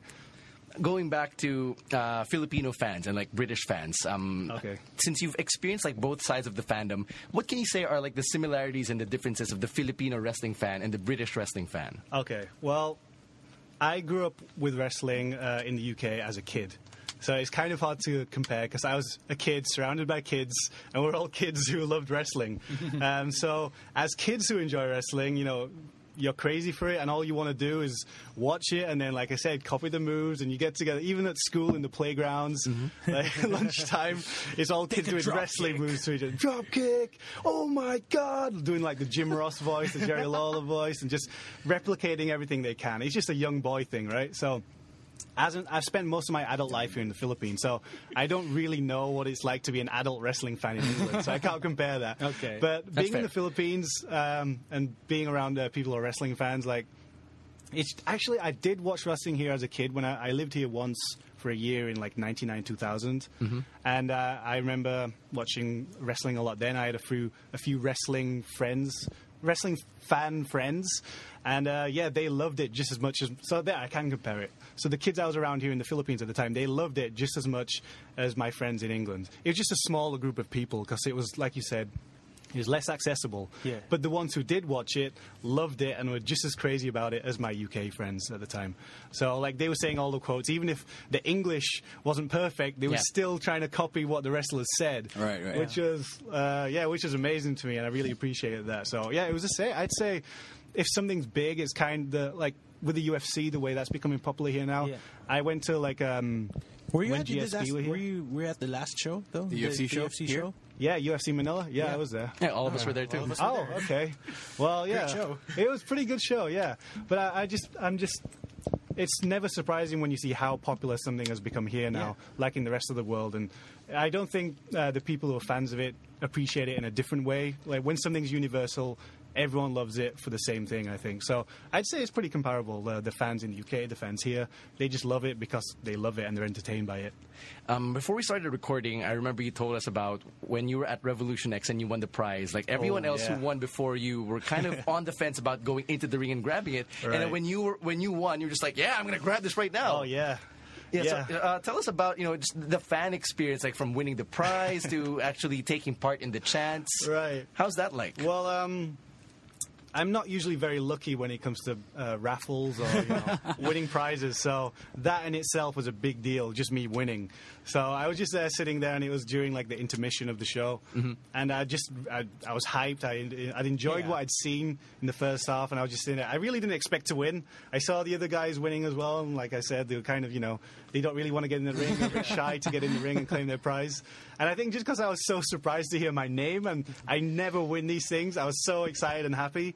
And at the same time, I'm not shy because of my experience on TV about getting up and being in front of people. So because the excitement just took over, I just like jumped in the ring. I was like, yeah, I grabbed the cards, and I was like, oh, you remember me? I trained with you that one time. Yeah, I remember this guy. And then it's like, so I think you got Rick Steiner. Rick Steiner card. Thank you, Martin Vicencio. Wait, that is Martin Vicencio. Yeah, that was Martin. That's Martin. Thank you, Martin Vicencio, for sponsoring us with your WWE cards from time to time. Right. Yeah. So yeah, and then it's like I remember that you came up to me and I was just like, yeah. So I was like, yeah, I remember this guy. He's that really, really athletic guy who can kick like a motherfucker. We should have on the show. Right. Oh, I forgot I can swear on this. Shit. Yeah, you can. It was fucking good. Hey! Took us about 30 I minutes. can never swear when I do any public appearances, so this is good. Yeah. There's an on and off switch, right? Right, yeah. With me, it's an on and off switch. I just turned it That's a on new for that record, one I think. sentence. Yeah, it's like 30 minutes in and Right. the first curse word. Yeah, fuck yeah. There you go. So, I got in there, and then I got the trading cards from you. Yeah. And it's like, and then, so he goes up and he's like, how much is it worth on eBay? I'm like, not much. It's Rick Steiner. It's Rick Steiner. But even once he told me that, I still couldn't hide my excitement. I loved it. I mean, like, when we get the cards as well, it's like, oh, hey, this is pretty freaking awesome. Yeah. Yeah, I can't deny it. exactly. Yeah. What was your favorite chant from the night? Because every PWR event is just filled with lots of creative chants from the audience. There were two that I remember in particular. One of them, I'm glad this isn't a PG show, because one of them was just, you suck dick, you suck dick, which I was like, yeah, that's subtle. It's not like in WWE where it's just, you suck. And, there are good ones in WWE, but I just liked how this was just so direct. You suck dick. You don't just suck. So I was like, you suck dick, you suck dick. And there was the greatest payoff for that when Classical Brian Leo at the end was like, oh yeah, I suck dick just like your mums in Burgos. Oh. And I was like, yeah. Glad you this still guy's remember that good. one. Yeah, I told all my friends that line just to give them an example of how much fun it Of was. what they're missing. Yeah. You know how difficult it is for let's say for me to put on that stoic face at Right. ringside when Brian Leo just tries to claw back at the Right. audience. I'm like, oh shit, it's too good. Yeah, it's so much fun watching him. He's really good at that. So that one stuck out. And then the other one is very random. And it's just during one of the matches, one of the wrestlers kept going, Su! Su! And like, that's his like, it's like the karate thing, Us! When you do the thing. He'd always say Su whenever he threw a strike. Yeah. And the crowd picked up on that for some reason. So eventually it got to the point where, I should stop doing that. It got to the point where every move this guy threw during the match, everyone in the crowd would be like, Su! Su! Su! Which was very random. It's never ending now. It always happens now. That's Yeah, besides it's been a thing since the show before that, I think. Oh, okay. I thought it just started during that match. Okay, so yeah, I thought that was very random, but it was very funny. Actually, it is one of the most random chants that we've had. Yeah, like some dude brought a sign that said Sue at the last show. Sue. Yeah. And we were At just least we're creating our own culture. Right, Yes. yeah. It'd be weird if you saw that kind of chant in any other promotion, so that was very unique. I loved it. So you've seen a show in the UK, right? Like that Yeah. WWE bootleg show. Yeah. And then Revolution X. Can you compare those experiences, though? Oh, okay. Well, in terms of atmosphere, it was very similar. It was just a lot of fun, and everyone's having a good time. And like I said, the crowd, the interaction with the crowd and the wrestlers, very similar. You know, these smaller shows have this certain charm where that's really what it's about. It's about engaging the audience. And if you're not engaging the audience, then they're not having a good time. And it doesn't matter how good of a wrestler you are, only a few people will appreciate that. Yeah. So you need to engage the audience, and they both shared that, the bootleg show in the UK and PWR. But the difference was PWR wasn't about knockoffs. It was about guys creating their own characters and their own storylines. And I found that very interesting, that even though I wasn't aware of the storylines and what was going on, I was fully into it by the end of the night. So when classical Brian Leo came in and took the title from Jake after he just won it, that was crazy. And I was like, whoa, that was a shocking moment. So I love that about it. Wasn't just guys trying to be like WWE superstars. It was guys creating their own storylines and their own drama, which is what we love about wrestling in the first place. okay. So you just talked about making your own thing. Considering that you may someday get in the ring, what would your character be? Just Have you ever thought about it? Yeah. thought about it? You know, funnily enough, I did. Hey! there you go. There's this one. I made this guest appearance on a show where I had to. I was like debunking action movie myths. Okay. So I was doing these things where I was like diving through the air with a gun and trying to hit targets while I was shooting, and then I just gave myself this name, which is like Boy Puti, Anak Banyaga. So I thought. Plus points for Banyaga. Plus points. Right. Exactly, right? So I thought if I ever did get into wrestling, I could be like Boy Puti or something, but I didn't know if that really had a ring to it, even if it was kind It of does funny. have a ring to it. No, it does. Yeah. Right. I love the Anak ng Banyaga. Well, I added that myself, actually. Yeah. I just thought, I want to make like an 80s spoof action film sometime. Filipino action film, and it'll just be Boy Puti, Anak ng Banyaga. And it's going to be full of like, really bad sound effects and just constant punching combinations and where you just go And then on a song and forever. dance number at And then the a end. song and dance number or something like that. Yeah. So I'll probably save that name for the 80s action film spoof instead. But Miko made a suggestion. He said Vanilla Thunder. Hey! Vanilla Thunder. Vanilla Thunder, which, I kind of like. I Brian could work with that. Vanilla Thunder Wilson. Or Vanilla Thunder. I'll just maybe Vanilla. Just maybe There's already Vanilla another. Thunder. There's a Brian already. Yeah. That's true. Brian So, Leo. yeah. Would it ever be a problem for you? I mean, like, people know you from TV and Right. from everything you do as a model, as Brian Wilson. Okay. But, would it ever be a problem if you had to, like, drop that as a wrestler, like, not go with Brian Wilson? It wouldn't be a problem. I would love it. I would relish it. That's, Vanilla Thunder, though. Vanilla Thunder. Yeah, I would happily just be known as Vanilla Thunder and ignore the whole Brian Wilson One Direction side. I mean, I appreciate that, and I'm thankful that whole thing happened. Yeah. But if I ever did go into wrestling, I'd want to be in that character. I want to be that character. I want to stay within the storyline and be Vanilla Thunder or Boy Puti or whoever I would be. Aside from... sorry, Ro. Sorry, no. What were you going to ask? I wanted to ask something else that wasn't about wrestling. No, I was just going to ask, now, aside from that one action sequence in Tanods where you got the chokeslam a guy, have you ever done anything in any of your projects that made you dig through your wrestling love or had wrestling influences all over it? Right. There are things that I always want to do, but sometimes it's hard if you don't... Like, with wrestling moves...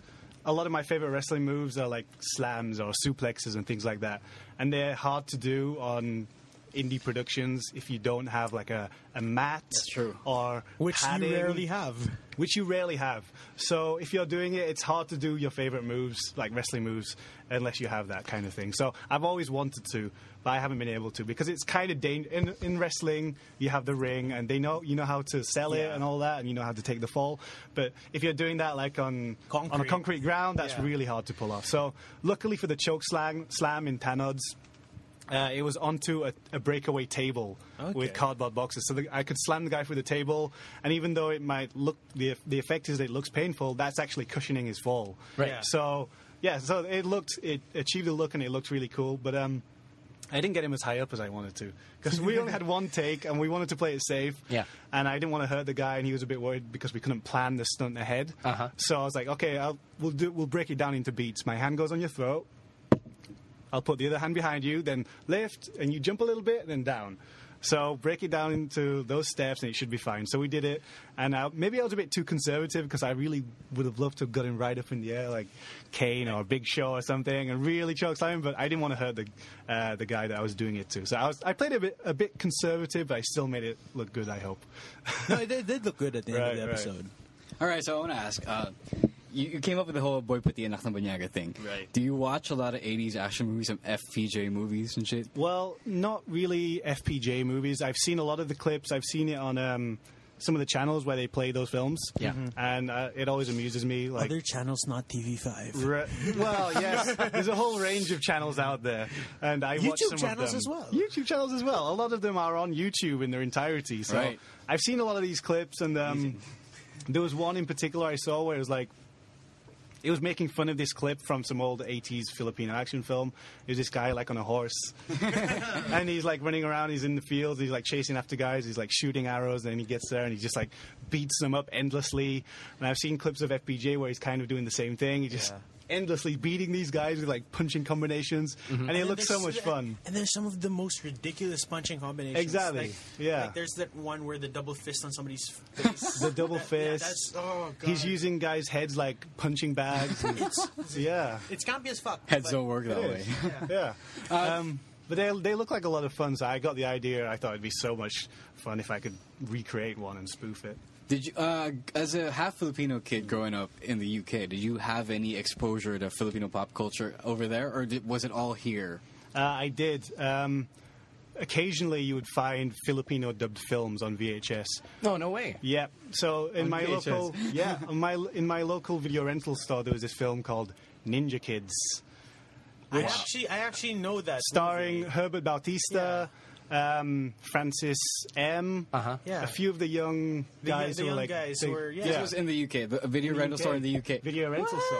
Why do I remember this movie? No, I know this. I don't. No, I know this. The only reason I know of Ninja Kids is because Francis M. dropped it in a freestyle that I heard once. Right. And so because of that, I found Ninja Kids, and it's not horrible. Well, especially if you watch it as a kid growing up. Yeah. And you just wanted to see some cool-looking ninjas doing martial arts. And I don't think I even knew it was a Filipino film when I got it. I just thought it looked cool. So imagine my surprise when I got it. And, well, it was dubbed into English, so I didn't know straight away. But I think my mum saw it, and she was like, they're Filipinos. She recognized the actors, I think, as well. So I was like, whoa, okay, this action film that I love is actually a Filipino film. And it actually became one of my childhood favorites. To this day, I think I tracked it down one time and I tried to watch it on YouTube, and it was kind of campy as fuck. But I loved it as a kid, and Francis M. was amazing in it. Like, that's why when I first came to the Philippines, he's one of the only guys I was like a fan of because of Ninja Kids. So I was actually really sad when he passed away and everything, and that was like a big deal to me as well because he was kind of a childhood hero to me just because of that one film. I love that guy. And like he's doing He's like a ninja in the film. He's doing like breakdancing moves to like beat people up. Like literally. And he's an amazing dancer. So he's like doing the Very underrated in that aspect. Yeah. Did you ever get to meet him? No, unfortunately, I didn't. I think he was past him when he came here. No, he was still. He was still alive. He was still alive. Yeah. He was still alive. He passed away like fairly recently. Like I came here in 2008. Right. He passed away in 09. 09. So a year 09. after I arrived here. Yeah. It feels so much. No, but it wasn't. It was 09. So I want to ask now, Rest in since peace, you're Joseph. already here, do you intend to pursue whatever career you want to pursue here long term? Yeah. As long as I can keep doing the things I want to do while I'm here, I will, and I will pursue that. So if that's in action filmmaking, even though that's kind of a slow burner here, because me and a few people I know, we really want to make like the Ong Bak or the Raid of the Philippines. Like these are the Southeast Asian countries have had their big breakout martial arts film. that iconic film. Exactly. So that put them on the radar. So Thailand had Ong Bak, like I said. Yeah. And then there's the raids Ong for Bak 1 and Indonesia. 2. Yeah. So, the Philippines has a very rich culture of martial arts, and it's a shame that we don't showcase it. So I'd love to be involved in something like that, if that could happen. And yeah, I would love to try and go for my second session of PWR boot camp wrestling. Long overdue second session. Yeah, I'd love to way get too into long. that. What do Yes. you think is the thing that's stopping, or what is the biggest obstacle in making a breakout Filipino martial arts movie? It's the public's perception of what a martial arts film is or an action film is. Like, I remember being told that in the 80s and 90s, well, it was kind of dying in the 90s, but particularly in the 80s, there was a big market for martial arts films here. So obviously guys like Robin Padilla, FPJ, Monsieur de Rosario. Monsieur de Rosario. yeah. There were a lot of martial arts films and action films, but it just, for some reason, they lost popularity and people got more into the whole romance thing, the love stuff, and horror films and The slapstick humor. The slapstick humor. Everything that's on the Metro Manila Film Fest. Exactly, everything that's there.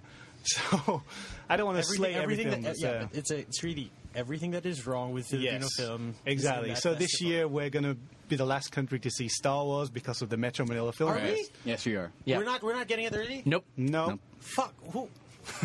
So it's exactly I'm what you sorry, said. I'm sorry, That's everything that's wrong with Philippine cinema. Fuck you, Metro Manila Film Fest. That just confirmed Sorry. it. Fuck you. Do you not read the internet? No, I didn't. When did this come out? Yeah, long ago. Oh, you didn't know? They didn't. Oh, you fucking. So anyway, Yeah. so And sorry, here I was. I lost my train of thought. I'm off. I'm off. You're way off. I'm done. Oh, I'm done. he's left the building. Yeah. So that's your goal eventually, to kind of Yeah. restore the credibility of Filipino martial Right. arts films. Yeah, I mean, there was a film, we say that, we've been saying that the MMFF is what's wrong with the industry, but last year's MMFF had Bonifacio, which is a film I worked on, and we really hoped, like Robin Padilla was a star of that, and you could see he wasn't just a star, I think he might have been involved as a producer or something, or Yeah, he was a in some driving way. force. He I kept, think he- I he think kept that's what he promoting does the now. heck Yeah, out he of it. was. He was really behind that film, and he really wanted it to do well. Not just because it told the story of obviously one of the Philippines heroes. Just because it represented action filmmaking as well. Yeah. Like we spent 5 days to make sure the final action scene would be epic and it would look good. And yeah, we spent a lot of time on that. We did like pre-prod, we rehearsed all the action scenes, and we did training and stuff. And Robin was so into it, and you could see that he's a pro and he knows what he's doing, because there were some takes where he'd have to come in and like kill 5 guys in one shot and walk out.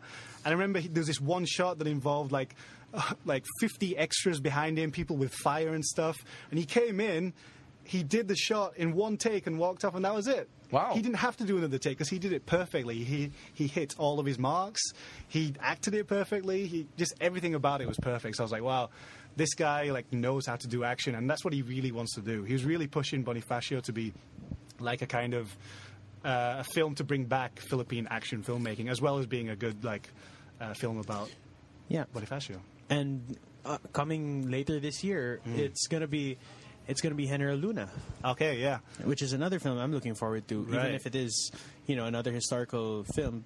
But there's a lot of action that I've seen in it, and it's Right. just has a lot of promise behind it as well. Okay, yeah, I've seen. I probably haven't seen as much as you, but I've seen some of the teaser footage and stuff. And it's one of the films that I'd seen footage for that I was actually impressed with. That was coming out it's later. really exciting. The shots look really good. Really I was good. very surprised, especially the wide shots Right, with the yeah. explosions. Holy shit! Yeah, Sorry, they looked awesome in the shots. So there's going to be action in that. There's going to be a lot of action in that, Oh, from wow. what I've heard and from. Well, some of the DOP is a friend of ours, and he's gone to one of the PWR shows. So, Paul Ignacio, if you're listening, shout outs to you. Yeah, So, I there. hope it's good. I'm looking forward to that. All right. Yeah. Where can we see you next? I mean, aside from Tanods and aside from the stunt work that you're doing, Okay. and hopefully at the next PWR event, where can we next see Brian Wilson? Okay, well, aside from firstly, regarding Tanods, we're coming up to the end of the season now, so part 1 of the finale is out. Part 2 is out this week. This week. And that will be the finale of season 1. And we've had such great feedback with that we hope it gets a season 2, and we're pretty... Let's cross our fingers for that. Fingers crossed for season 2. So I'd love to come back for that and do an even bigger action-packed episode in season 2. At least one episode where we get to outdo the episode from last season. And if you guys need, stunt doubles. Well, yeah, I was thinking that. We could bring, loads of you guys in and have this huge, Royal Rumble type fight. Hey! I would love that. Yeah. That we would work for that would be peanuts, amazing. though. Well, there were a lot of peanuts on set. I'll make that Give them official, all man. out. I'll make that official. Right. Say the word, we'll make it happen. Real quick. What is it like working on Tanods? Tanods is a really fun experience because the crew behind Tanods, they're a very tight-knit crew and they always work together. So you can tell everyone on set, everyone's friends and they all get along and there's good chemistry between everyone. And all the shoots run so smoothly because everyone knows each other and what they do in their role. It's just a really efficient and fun team to work with. So all the shoots run so smoothly, and aside from that, because it runs smoothly, that gives everyone the time to just relax and have fun. It's never... I've done other shoots before where you're so restricted for time and you're against it and it's just stressful and you don't want to mess up because, you'll make everyone angry. You don't want to do another take. They don't have much time, but with Tanods, all the shoots would go so smoothly that we could relax and have fun, and it was always a fun atmosphere, and especially with the actors I was working with, everyone's a good laugh. And Jun Sabayton's a good laugh. Jun is a very good laugh, and yeah, he's a very funny guy, and it's sometimes hard to keep a straight face when acting with people like Jun, and also... I remember I had a similar experience when I was doing a show called One of the Boys with Empoy. Okay. Empoy, I'd seen him on TV. I'll admit I didn't find him that funny. Seen him on TV, but he's one of those guys where if you're with him in person and you see him acting, it is so hard to keep a straight face. And Jun is almost like that, but he's funny on TV as well. Yeah. But it's hard to keep a straight face sometimes when you're working with these guys who are such established comedy actors. Yeah. And it's also a lot of fun. So, I love it. How did you get on the project for that? Real quick. This is going to sound... I'd worked with Miko before. Right. So he had a role that he thought only I could play because I guess there aren't that many white boy Filipinos in the Philippines. Oh, no kidding. So I kind of fit perfectly into that role. But there were two of you, right, on the show? Yeah, there's another guy in the show, Daniel, One Direction. He's also kind of a white-looking Filipino guy. Daniel Marsh, right? Daniel Marsh, yeah. But Miko wasn't really aware of Daniel because he hadn't worked with him before, Right. so... You sound shallow. Yeah, I worked with him, so you picked me. It's who you know. That's how you get into films. That's true. No, it's true, right? Yeah, it is true. It is true. And I fit the role, so he asked me to do it. I worked on a film with him before called Blue Bustamante. Yes. Which is, if you haven't seen it, go track it down. It's a very cool comedy kind of. Not really action. There's There's a bit. Right. It's a father-son story, right? It's a father-son story with good humor, and it's just well done. And I was meant to be like a stunt double Power Ranger type guy in it. And I did all the rehearsals and everything. But as usual, I usually have pretty bad timing with things. When it came to the shooting day for Blue Bustamante, it was also the first shooting day for One Direction. Okay. And so even though I'd done all the training, I couldn't actually do the shoot in the end. So I wasn't in the film, but I'm still credited in the film, which is cool. I was like, cool. Brian Wilson, stunt guy, even though I wasn't actually in the film. I just did the training. So, yeah, that's how I knew Miko, who created Tanods. Papi Miko, you need 3 assholes, you know who to look for. Actually, yeah. Yeah. If you need 20 jabrones, job to this guy. we will put Brian over any day. Yeah, any day of the week, man. Oh, wow. Brian, it's been a blast. Thank you so much for spending time with us and for making time for the podcast. Where can our listeners follow you on social media? Let's increase those followers, man. Okay, so... By like 15. So, yeah, exactly. Okay, so you can follow me. You can follow me on Instagram at Wilson. So it's like it's Wilson spelt with 4 I's and 4 O's. Or if you want to remember it easier, think of like Wilson from Castaway. Wilson. It's literally like a prolonged version of Wilson. Actually, wait. Pause. Insert Audio clip. audio clip Yeah. from Castaway. Wilson. There you go. So that's where you can follow me on Instagram. I'm on Twitter as well at Brian Juan Wilson. So like One Direction. Brian Juan Wilson. That's all one word. I've got to change that someday. Yeah, and then just find me on Facebook as well. Just search Brian Wilson, Brian, not with a Y, with an I. And I'm there. Yeah, you can find. Oh yeah, and my YouTube channel, Pinoy Knockouts. Ooh, Pinoy Knockouts. PKO. PKO. Which, as you may gather, was slightly inspired. I thought PKO kind of sounds like RKO, which is kind of catchy. And it's Pinoy Knockouts. I love it. Yeah, so it's PKO, Pinoy Knockouts. That's where you'll find my martial arts videos. Yeah, go check them out. Hopefully you'll enjoy them. All right, last question. Okay. What was the worst reaction or the most negative reaction when someone found out you weren't One Direction? Okay. Well, here's the funny thing. Here's the funny thing. After a while, because we corrected so many people, right. It was always awkward. Like, if you imagine that you're taking a picture with someone, they think you're One Direction, they're excited, then we tell them, we're not One Direction, man. Sorry, we're One Direction. It's different. They're like, oh, We're better. Sino yan? Like, they don't know who we are. It's always really awkward. And then if they want to keep taking pictures, it's like, you see their smile, like, disappear, and like, I don't want a picture with these guys. They're not One Direction. So it's always a really awkward situation. So it got to the point where we didn't correct people anymore, which sounds bad. So people will be like taking pictures with us and saying One Direction, and we didn't want to turn it into an awkward situation. So we just go with it and smile and be like, yeah, okay. So which one would you be? The picture. Oh, which one would I be? I'd have to pretend I knew their names if I said that. That's a good one. That's a good answer. Although I do know the names. Answer. All right, Brian Wilson, you can catch him on TV5 standards. Let's hope for a season 2. And hopefully, we'll see him in a PWR ring very, very soon. Yeah. Vanilla Thunder, maraming salamat. Maraming salamat. Thank you for having me. Anak ng Banyaga. Anak ng Banyaga. All right. Boy Puti, Anak ng Banyaga. I never thought that I would laugh so hard at the nickname like that, but goddamn, Brian Wilson. No, the best part is parang you don't expect this guy to know what Banyaga even means. Or even to speak clear Filipino. Yeah. Well, To a degree. Just give him, to be fair, he's been here since what? 10 years. I mean, like, For a while. He's been here for a while. He's been here for a while, and he spent his childhood here sometimes. So, parang, I wouldn't. It makes sense that he would know his shit. And so, thank you very much, Brian Wilson. We would like to have you back again. Just let us know. Both here and in boot camp. And in boot camp.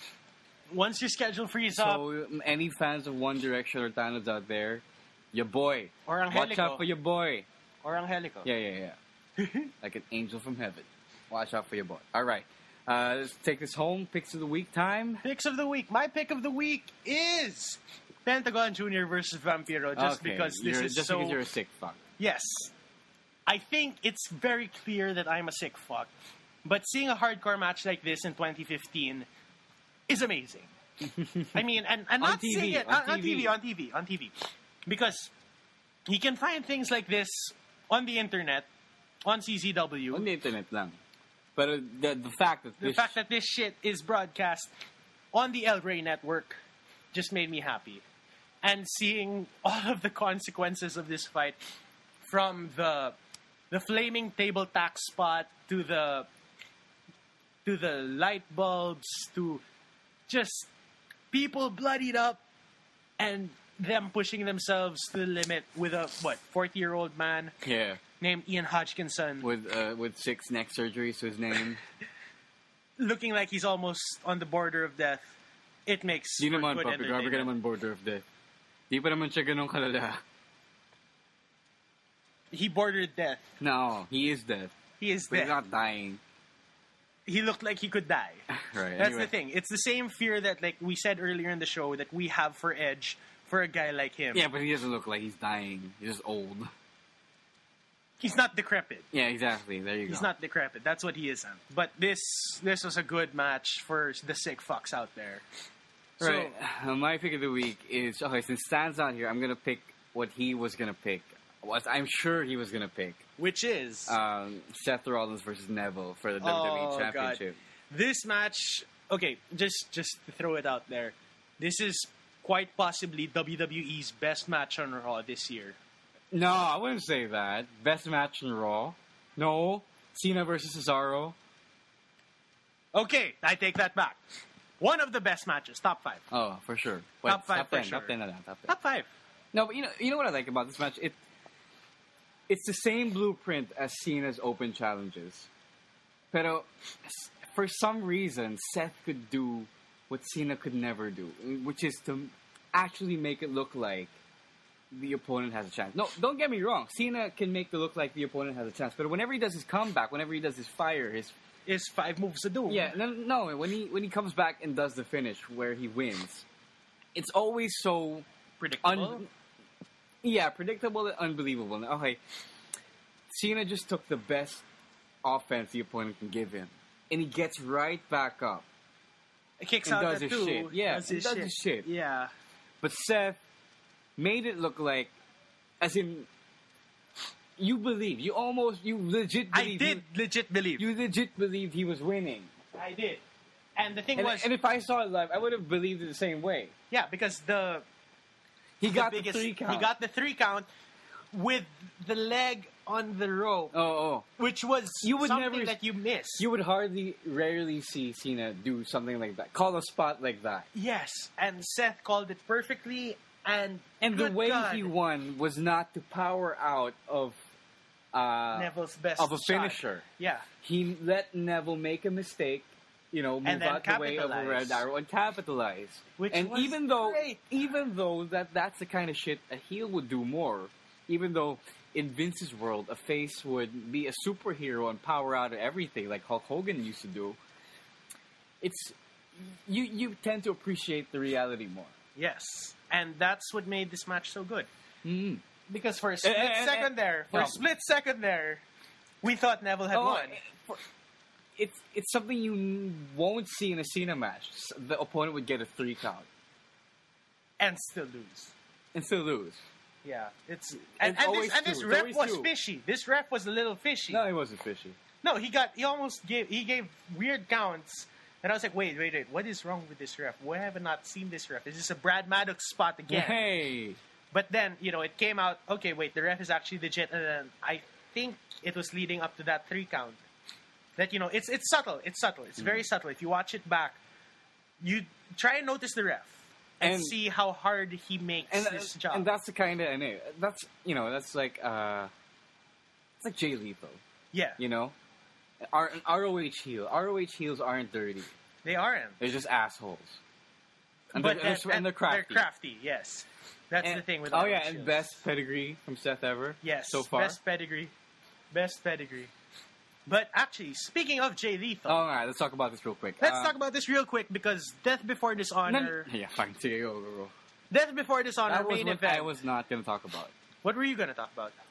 You first. Seth challenged Cena to a winner-take-all match. God, that is some Briscoe Lethal Oh God! shit.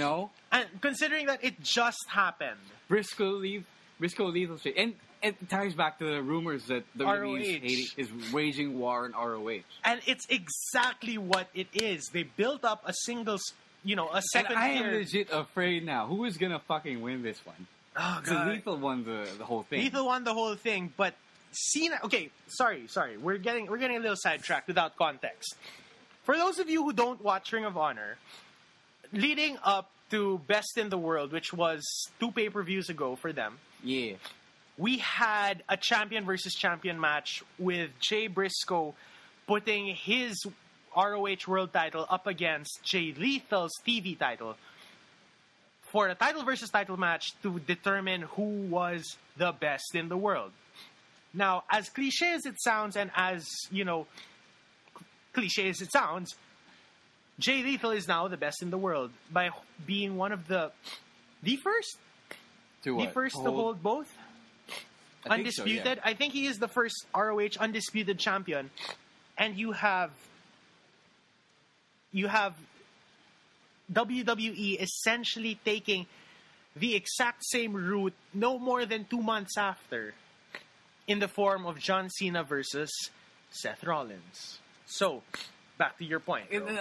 I'm legit afraid because Vince might be panicking and, with all the low ratings and shit. So And he has to steal.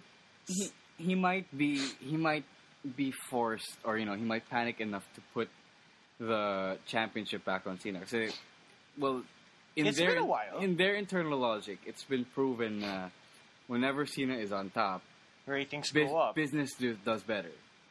It's their logic. And parang, I think Seth needs a big win here. Seth does need the big win because if he does, this legitimizes Him. his No, reign, You make a new star. and this could he's be a star-making match for Seth, even though he already is a star. Yeah. It will push him into that A+ category. Yeah, that's what you need right now. You need legitimate new stars. And not just stars that have a couple of wins, a couple of big wins, and then say star instead of guy. Because Yeah. a star needs consistent, great booking for people to look at him as a star. And right now, you have possibilities of that in Seth Rollins, in guys like Cesaro as well, Yes. in guys like Neville. Yes. And those three are those guys that, could take WWE for the next 5-10 years. And Cena's been instrumental in helping those guys out. In all three of those guys. And that's the thing. You put Seth against Cena in a champion versus champion match, the outcomes are either really great or possible worst nightmare. Yeah. We might take a step backwards, for all we know. Anyway, that's it for Picks of the Week. You want to talk about that? No, you really want to talk about that before Dishonor? Watch it. Really good main event.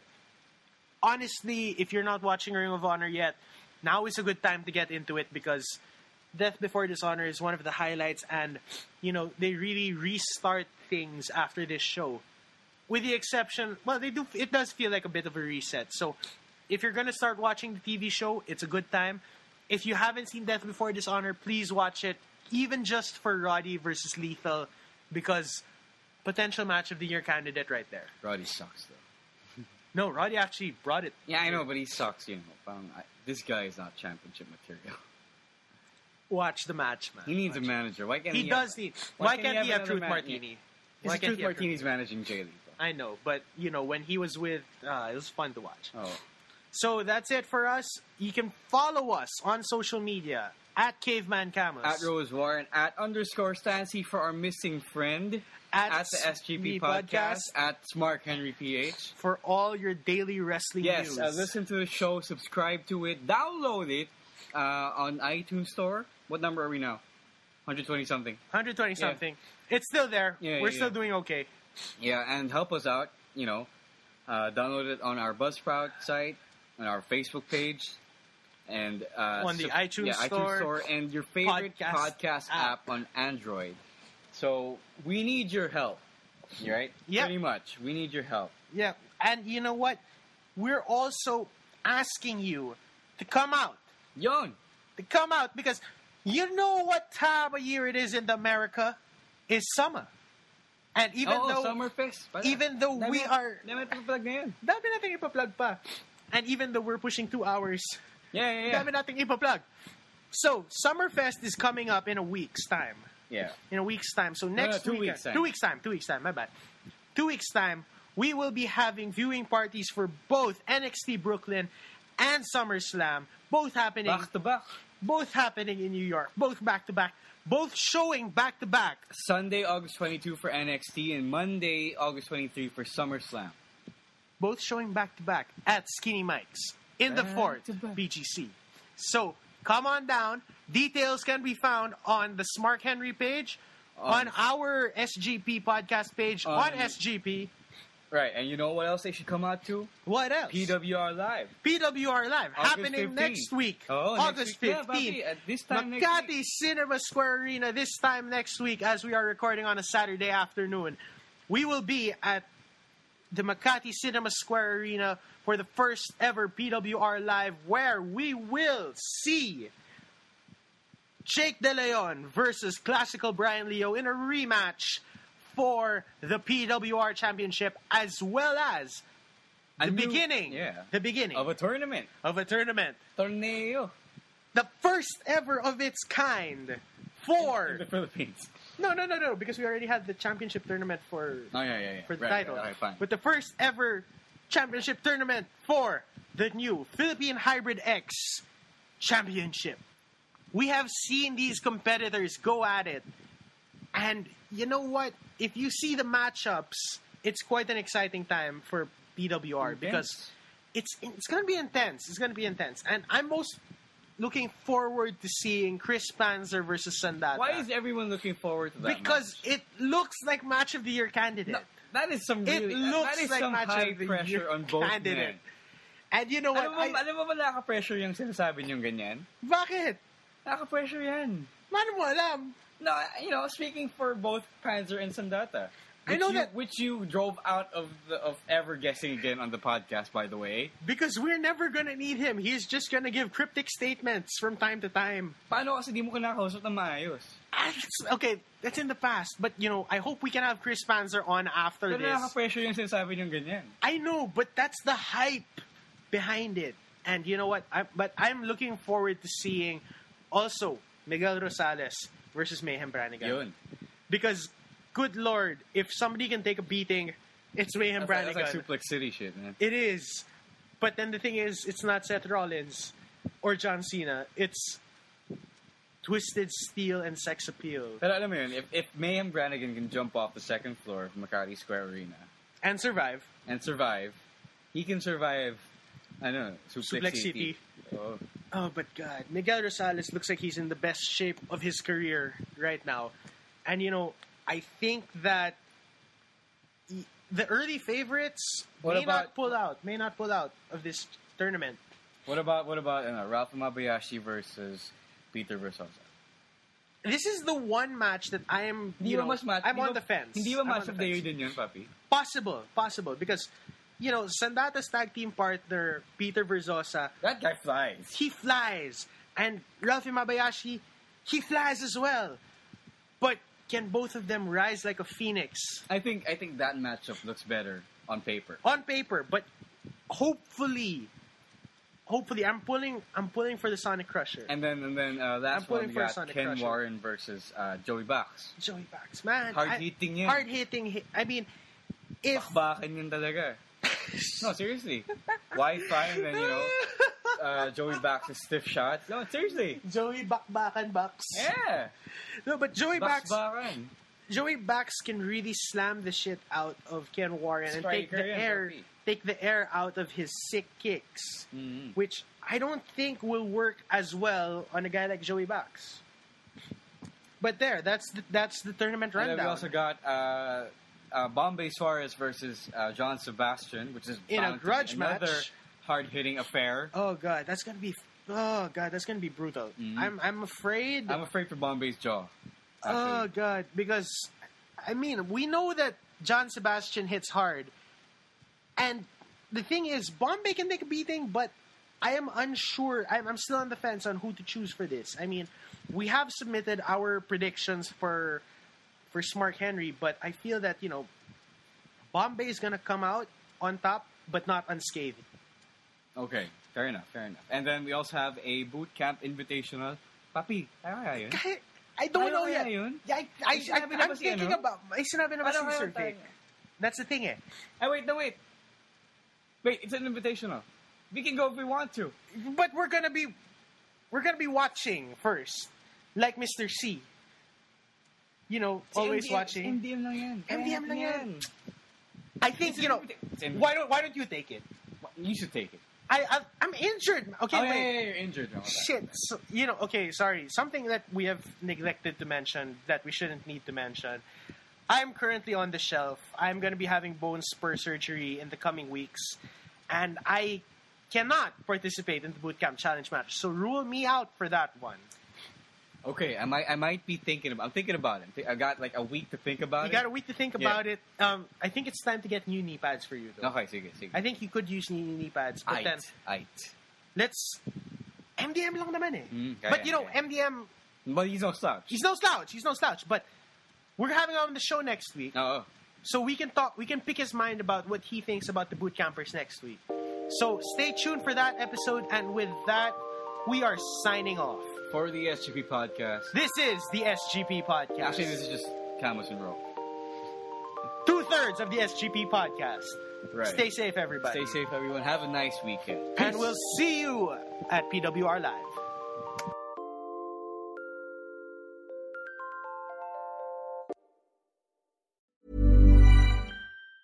Mom deserves the best, and there's no better place to shop for Mother's Day than Whole Foods Market. They're your destination for unbeatable savings, from premium gifts to show-stopping flowers and irresistible desserts. Start by saving 33% with Prime on all body care and candles. Then get a 15-stem bunch of tulips for just $9.99 each with Prime. Round out Mom's menu with festive rosé, irresistible berry chantilly cake, and more special treats. Come celebrate Mother's Day at Whole Foods Market.